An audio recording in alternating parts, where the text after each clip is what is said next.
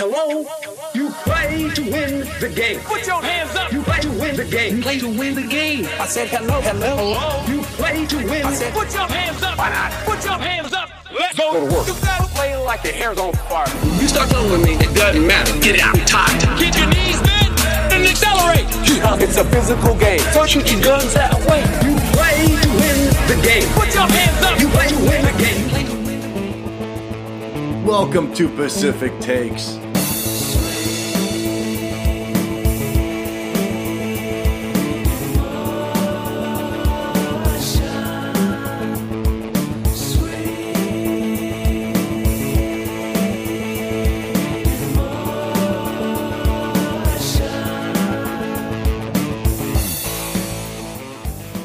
Welcome to the Pacific Takes podcast presented by SB Nation. This is the official podcast of the Pac-12 and the SB Nation Network. I'm Johnny Pullman here with Jack Follman, together with a Follman and Pullman show. Jack, what a weekend that was. On Saturday, I woke up so excited for this absolutely loaded slate of conference championship games. But by about lunch, Oklahoma had already smoked TCU. The Horned Frogs, which is actually a lizard, people forget. Yeah. Just got toasted by Baker Mayfield and the Sooners. And then before it was even dark out, Georgia had bagged Auburn. This was a fifth grade insult fest. You'll remember when Auburn beat Georgia. Gus Malzahn, who is that rare combination of turtleneck and visor. Yeah. It's a terrible look. Said that we beat the dog crap out of them. And then the Gronk wannabe Georgia tight end after the game yesterday said, guess we just beat the dog crap out of them? And then skipped off like a grade school kid who just called his teacher a butt face. Stupid. So no respect for Georgia after that one. And then Clemson absolutely murdered the U. Post-game, they literally cut the turnover chain in half. I love this move. This is Lane Kiffin level trolling from Davo. Huge respect. Still a believer that college football is better when the U is relevant, even more than when Notre Dame is good. When the U is cooking and the alum are coming out of the woodwork, that's just a lot of fun to watch, man. Oh, yeah, for sure. No, Miami way over Notre Dame. Notre Dame's not really fun. It is what it is. It has its place, but Miami's its own, special bag of tricks. Yeah, the U being back has been a fun ride.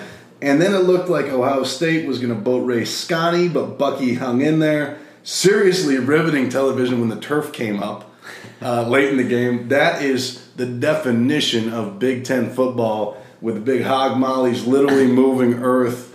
As a former groundskeeper myself, shout out to Eric Harlow, who did an amazing job to get the game back in action. The turf was then tested on the very next possession, and it held up. Amazing job. Yeah, player of the week. Did you know that those were Velcroed in there? I know. Those end zones? No idea, no, yeah. That, literally a guy on his hands and knees fixing the turf with little rubber pellets. That was the most riveting television almost of the day. But then Wisconsin decided to make a game of it. It came down to the last possession. But ultimately, the horses for Ohio State were just much too fast for corn-fed Wisconsin. So today, the committee selects Clemson, Oklahoma, Georgia, and Alabama. Ohio State gets the snub, and they're headed to the Cotton Bowl to face the winner of the Pac-12, which is USC. What a game we had Friday night to get us to this point.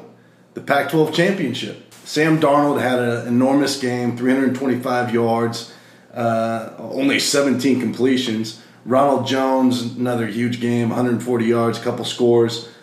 I thought Bryce Love was an absolute warrior. He's a home run hitter. He broke a 52-yarder. Mad respect for this dude playing through that ankle injury. Like, he was out there like a professional wrestler just limping around. So mad respect for Bryce Love, who kept answering the bell. The guy was dragging a leg, and he kept getting out there trying to take carries, trying to help his team win. I want to know what the halftime treatment that takes place, because if it's not painkillers, whoever is doing that should immediately, be a billionaire for whatever they're doing. Because if you notice, he comes out from halftime just like a new man after they can barely walk. Impressive, good effort no matter what's going on, and it's on a coach to maybe sometimes see how much a guy's obviously like no matter what a guy's leg's going to fall off, he's going to be like I can go. David Shaw is letting him go, has been letting him go. So they want it bad at Stanford. They want to keep that going, and did everything he could, did not make to make it happen, but they just came up short. So that fourth quarter was unreal. Stanford quarterback Costello, KJ Costello, was making amazing throws and amazing catches by the receivers, especially that tight end, Caden Smith. Unreal. Stanford is so physical. What a ball game. No, yeah, I mean, it's Stanford did their thing, USC did their thing, and it really came down to that 4th and 1, the 4th and going it for it, and 4th and goal, and USC shut them down, took it all the way down the field. That was pretty much the things that happened that won the Pac-12 for USC. David Shaw actually showed some emotion right before that play call. I mean, that's one that you would love to have Bryce Love. It ends up going to the other running back, and they get stuffed. Although he may have been laying on top of his tackle, who knows? A little bit of controversy there. Yeah, I mean, Stanford had a nice streak of about a month, last month of the season, where they were rolling the dice and having a lot of 50-50 things, and they were pulling them all off to make this run to get to where they were. So it kind of is fitting for them that they got shut down there, and it's a play that could have actually gone their way depending on the review, but it didn't. So it finally kind of the other shoe kind of fell for Stanford at that point. So we'll see whether or not Sam Darnold decides to announce to come back. He's still got the bowl game, but I think this was a game where he finally showed up and played the way that people expected him to be maybe from the start of the season. Yeah, that was more like the Rose Bowl Sam Darnold instead of like the Western Michigan, like Wazoo Sam Darnold, who has great moments, but then just throws like a boneheaded pick that just kills momentum or like fumbles in his own territory. This was what I think people thought he could be, and obviously what he can be when he puts it all together. So good showing on his part. Jack, surprising, this is the first time the South has won the Pac-12. It's very insane, especially given the population demographics of the division. You're getting into population demographics. Okay. Well, also just like you look at the North, you have the Northwest. You have, Oregon, Washington. You have the states of both. You have both, Oregon State, Washington State. Then you have two heavily academic Northern California schools who don't care about football. The South, you got the LA schools, one of which USC, maybe arguably, if not the best program in the country historically, top 5, no question. You have Arizona, which is loaded with people. Then you got the mountain schools. Screw the mountain schools, they don't really matter, but you would think that the South would be the better conference division, but they just had to, the last seven years have not been good. Is it too hot to play football in Arizona? I mean, is it too hot it's not too hot to play football in Louisiana. Amen. All right, point taken. So this was probably the two best teams in the division. That's not always the case in the Pac-12 Championship. Yeah, I mean, you've had a lot of years, if you go back and look at them. Last year, USC was better than Colorado. USC didn't make it in. You've had years where USC wasn't eligible, and like UCLA went in and they got throttled. You've had years where like Arizona had a couple of scheduling breaks and got in there and got throttled by Oregon. This was a year where it felt like two teams that were actually the best teams in their division, and if not the best, really, really good teams. I think Washington probably has the That's what I was going to say. That's what I was going to say. At least like Washington versus Stanford, debatable. It's not like last year, like Colorado versus USC. If they would have played at the end of the season, you're like, USC would have beat Colorado by 3 touchdowns. It's not one of those situations. You felt like you had two really, really good teams that were there. So the Trojans are celebrating now. There was guys up on with the cheerleaders and the pom-poms, and they're going to take the Pac-12 championship to the Cotton Bowl to face Ohio State. It's 18 national championships and 13 Heisman winners combined. It's a matchup of a couple blue bloods. SC it currently has a 7-game win streak over Ohio State. Didn't know that. So this is a kind of a smart move by the selection committee to ensure that the Buckeyes didn't play for the Fiesta Bowl for a third consecutive year, and I think that benefited the Pac-12. I mean, this was kind of a, not having a Pac-12 team in the the Final Four discussion. Well, that's a disappointment, but today was kind of a victory for the Pac-12 because that switch, getting Ohio State into the Cotton Bowl rather than the Fiesta Bowl, kind of freed up a spot for Washington, who now goes to Tempe to face Penn State. Yeah, huge. Not just for getting two teams into those, I think they're the NY6 Bowls. Also kind of slides up all your programs to better bowls. Instead of, if it was just USC in those bowls, you would have had like Washington and the Alamo, Stanford and the Holiday. It was sliding everyone down into less important bowls, less people going to watch. Sounds like a big win despite having pretty much no potential to get into the playoff. Washington jumping up that far, that's an unprecedented leap for a team getting into the NY6. Maybe they got a little, good vibes from last year being in the Final Four. Yeah, and they just had good things happen in front of them, and there's kind of a weird thing I don't really get behind of punishing teams for losing conference championship games. I get, like, TCU, like, you get, dominated, like, it's going to knock you down the ranks, but, like, Stanford, they jump ahead to Stanford, but how's that really fair? Stanford, 2 of their losses were to USC, who Washington didn't play, so you could easily be like, scheduling thing. If Washington would have played USC, let alone twice, they would have had more losses, and Stanford beat Washington. So I kind of hate punishing teams for that reason, because they have to play an extra game because they earned it, but they benefited by not losing too many games and things breaking their way. Washington takes on Penn State. They've only played twice in their history, once in the 20s and then once in the 80s. Penn State's won both. Jack, what the fuck is a Nittany Lion? Something to distract you from Jerry Sandusky, maybe. Well, I'll tell you, there's a hill in State College named Mount Nittany, and even though there haven't been mountain lions there since the Civil War, that's what they call themselves. Now, are you a proponent? What do you favor? Cougar, Puma, Catamount, Mountain Lion, Panther? What's your preferred nomenclature for the North American big cat? I go Cougar. Puma reminds me too much of a second-rate shoe you didn't want to wear in 6th grade. Shitting on Puma. Other than that, Panther. I'll go Panther if you're in Florida, but outside of Florida, you should not be calling it a Panther, even if you're in Carolina, I guess. No respect for the Catamounts of Vermont. Shout out Vermont. I thought a catamount was like a soldier. I never knew that was a cat. Would you ever call it a ghost cat or a shadow cat? Why would it be a shadow cat? Some people call it shadow cat. Who calls it a shadow cat? I'm going to find out. There's even some people that call it a painter. All right. So if the game goes anything like the last time the Huskies played a team named the Cougs, that's good news for Washington. Yeah, different matchup. Saquon Barkley, though I assume he'll play because it's a big bowl game. You got to watch out for those types of guys sitting it out. Tough, big matchup. Penn State, obviously, a blue blood, very talented team, very good team, so they're going to have their hands full.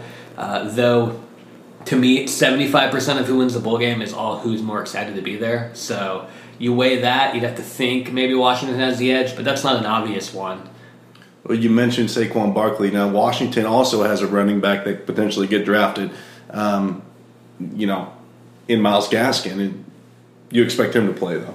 I think so. He's not Barkley's a guy who might be the top pick. At worst is like number 3, 4. Gaskin's a 3rd-round pick at best. He's a guy who this is actually a chance for him to up his draft stock, where, a guy like Barkley, kind of like Christian McCaffrey last year, is like, what else is he going to do? This isn't going to affect him either way, really. All right, so that's the Fiesta Bowl. Other Pac-12 teams making bowls. The Alamo Bowl, Stanford versus TCU. That should be a good one. That's a good one, yeah. 2 teams lost their conference championship game. I don't think Stanford's ever played in the Alamo Bowl. TCU, still a pretty good team. Good, nice you don't use the word BCS anymore, but non-BCS bowl matchup. It's only a 3-hour drive from Fort Worth down to San Antonio.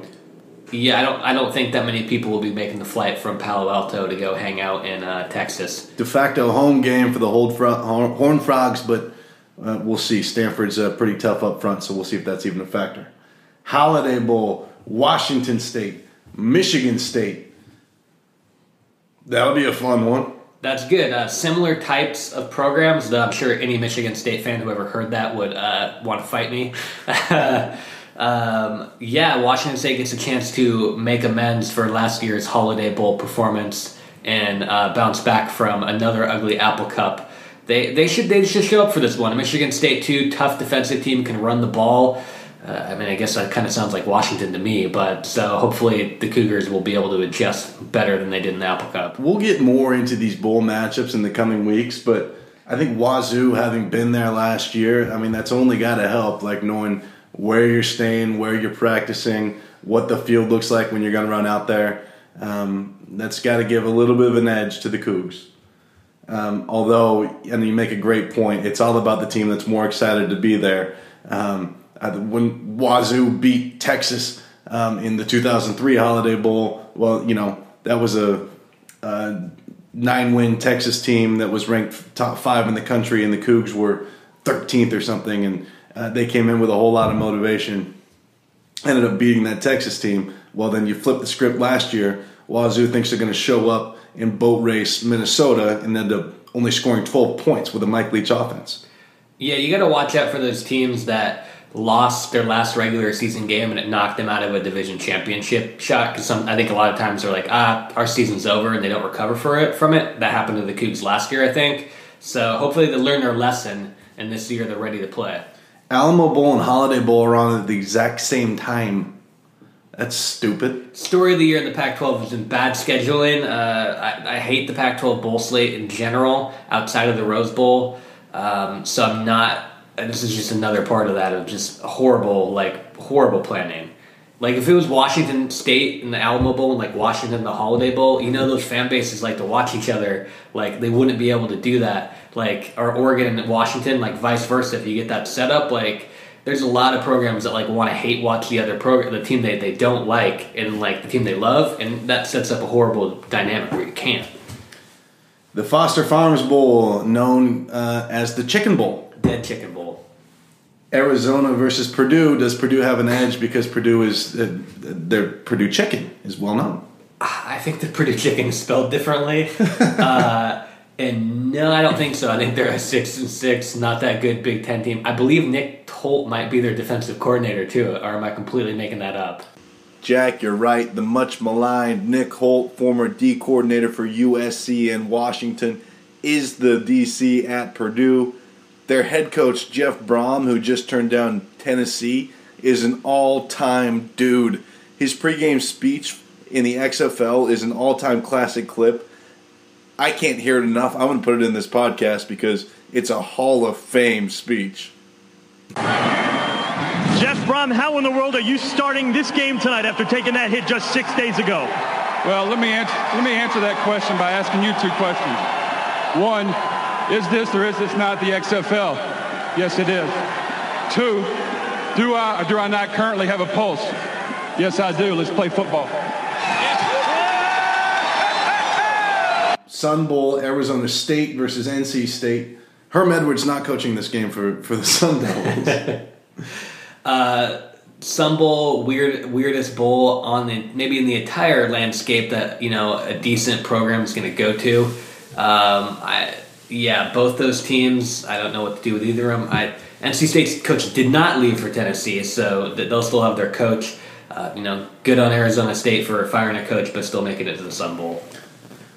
Vegas Bowl, Oregon, Boise State. These teams are familiar with each other. Oh yeah, an epic meeting last time they got together.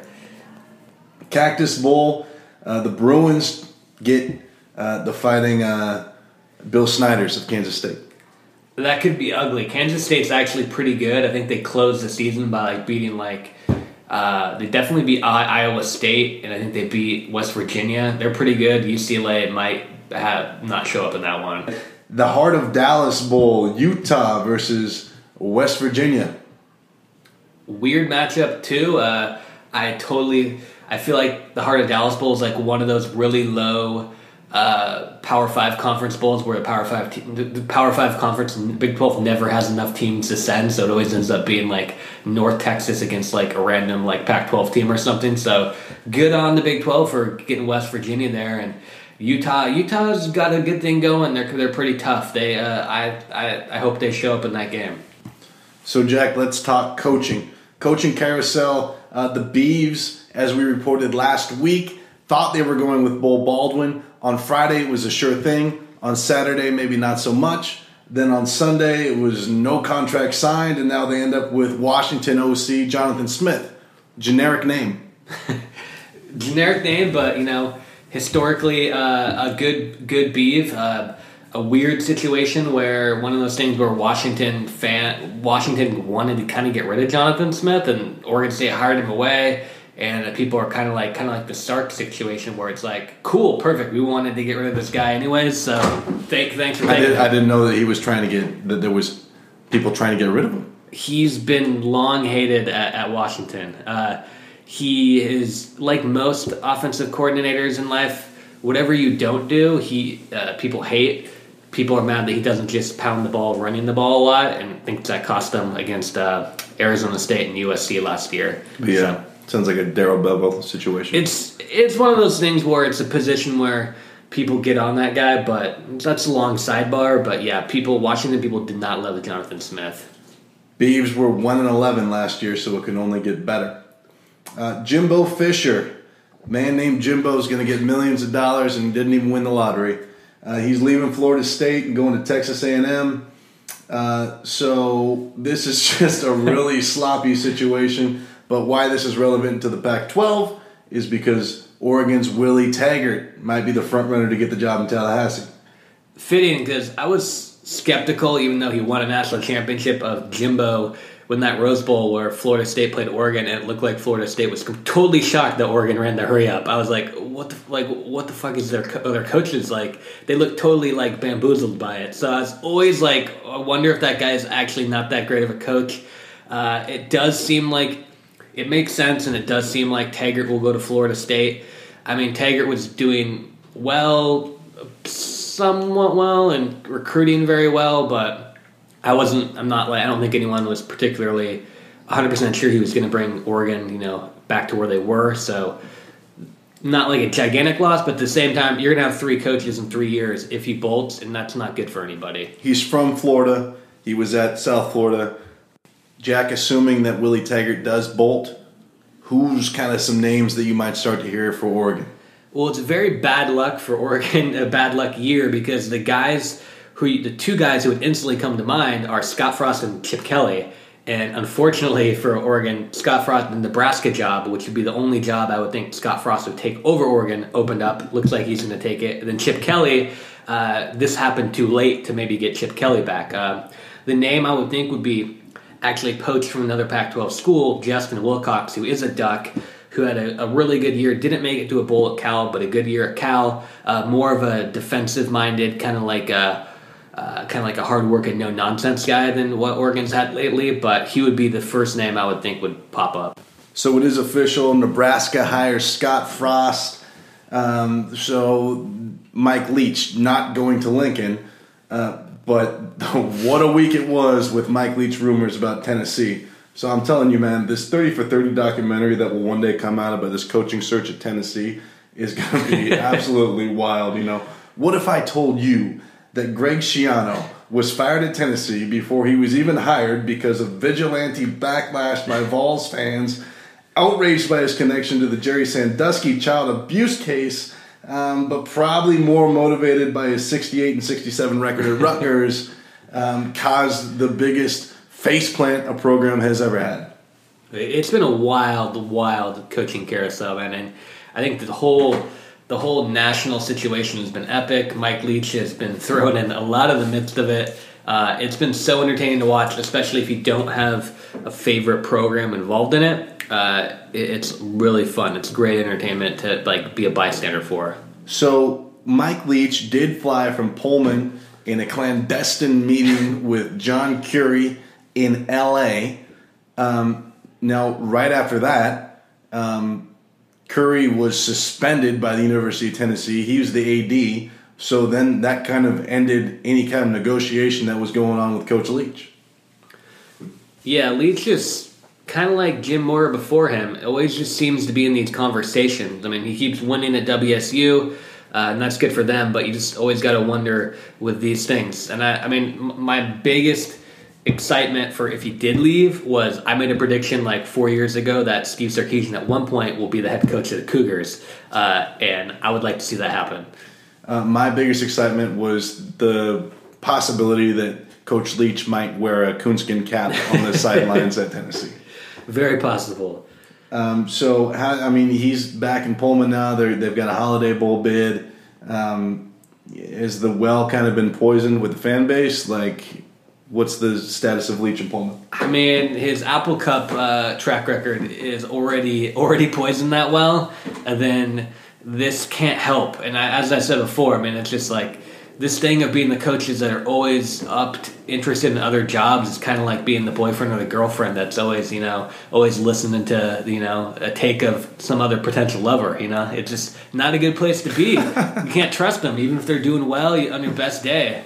Well, you can't trust them unless you're Coach Leach, where you've won, more games than any Cougar coach in recent memory, and he's gone to bowl games in 4 of the last 5 seasons. He's as good as like long-term success that they've had there in a row from I can never remember, because even Price, Price and the old guys, like they would have good years, but they wouldn't stack them on top of each other. They would have a good year to be bad for 3 years. Right. It was always get a good class. Yeah. Wait till they become juniors, seniors. Okay, go out, have a chance to win 9 games, and then you'd have to rebuild. Yeah. So I think he's doing great as long as he's willing to stay there. You can keep riding it, in my opinion, but it's just always going to have an uneasy feeling with what's going on. Arizona State with probably the most shocking hire in the whole country. They bring in 63-year-old former New York Jets, former Kansas City Chiefs head coach Herm Edwards. When I first saw this news, Jack, I thought that maybe there was another coach named Herm Edwards that I hadn't heard of. It was just had the same name as the guy from the Jets. But no, it's the same guy. Bizarro. Just probably the strangest hire I can ever remember, at least in the Pac-12, if not nationally. I don't know what level it makes sense. Like unless you want like people to know the name of your coach, you'd be like, oh yeah, I know that guy. Like some bozo like semi-football fan in Wisconsin. We'll see if that matters to 17-year-old recruits in LA. I don't think it does. Herm Edwards does not have a winning record as a coach. No, it's not even that close. So the way they've brought him in, they're going to keep the O coordinator. They're going to keep the D coordinator. He's really just there to kind of be a face of the program, to schmooze with boosters and to help with recruiting. Although the guy hasn't been in college football since 1989. He was at San Jose State. That's not exactly big-time college football. I mean, these kinds of hires, just like to me, usually the best hires end up being like just a coach that proved himself at a smaller school, then is on his way up. You hire him, or like a hot coordinator. Like these weird, bizarro like hire like obviously Pete Carroll is the one shining example of like when it does work. Obviously, but like these hires like this just seem like they never work. We'll see how it goes. I'm glad they did it because it's going to be really entertaining. And the sound bites are going to be fantastic. I think that Herm, the guy's been on ESPN for like the last decade. Like, I think that he's almost become a parody of himself. I'm really looking forward to these post-game pressers. I just wish that Tennessee would have gotten Gruden. They would have played next year in a bowl game, and it would have been Herm Edwards versus John Gruden. So, really lackadaisical football fans who are not real fans, like, oh yeah, like Gruden and Edwards could get excited about that, and then, but like real fans just be like, okay, like whatever. Like, I tell you what, man, it would have been great. Man. It would have been great, but yeah. Hey, we want to keep an open conversation since this is a conversational podcast. So throw some comments out there, some questions, some things you want to see us talk about. I know we got some people that were asking for it. A guy named Card Tricks was begging for the podcast, so I want to get some feedback from him. I believe he is a Stanford fan, which I will swallow my pride and admit that I didn't know there were Stanford football fans, especially that go online. And EV, he's a good Pacific Takes commentator. We want to hear from you guys. Questions, comments, insults. Throw anything you want. At Rayman Tweets, this was the first podcast where we actually got the name Jerry Sandusky in there, so you're welcome. Be sure to give us a follow on Twitter at Pacific Takes. I'm at Johnny Pullman. He's at Jack Follman. Next week, we've got end of season awards and more bowl previews. Thanks for tuning in. We'll see you next week. Hello? You play to win the game. Put your hands up. You play to win the game. You play to win the game. I said hello. Hello. You play to win. I said, put your hands up. Why not? Put your hands up. Let's Go to work. You gotta play like your hair's on fire. You start telling me it doesn't matter. Get it out. I'm tired. Get your knees bent and accelerate. It's a physical game. So shoot your guns that way. You play to win the game. Put your hands up. You play to win the game. You play to win the game. I said hello. Hello. You play to win. You play to win the game. You want to show off. That's the problem I got. Be excited about football. Why not? Why not? And everything you do, there are cameras watching you. Everything you do becomes news. What you gonna do? Think about what you tweet. You're gonna put your own TV. Down and out. Down and out. Don't press send. Put your hands up. Why not? Put your hands up. Why not? Put your hands up. Put your hands up. Why not? I'm an old-fashioned kind of guy. The field don't lie. Always right. My socks don't lie. Sunday night. That's the advice. NFL Live. Hello. Don't be late to practice. I said hello. We gotta go to the practice. You play to win the game. Put your hands up. You play to win the game. You play to win the game. I said hello.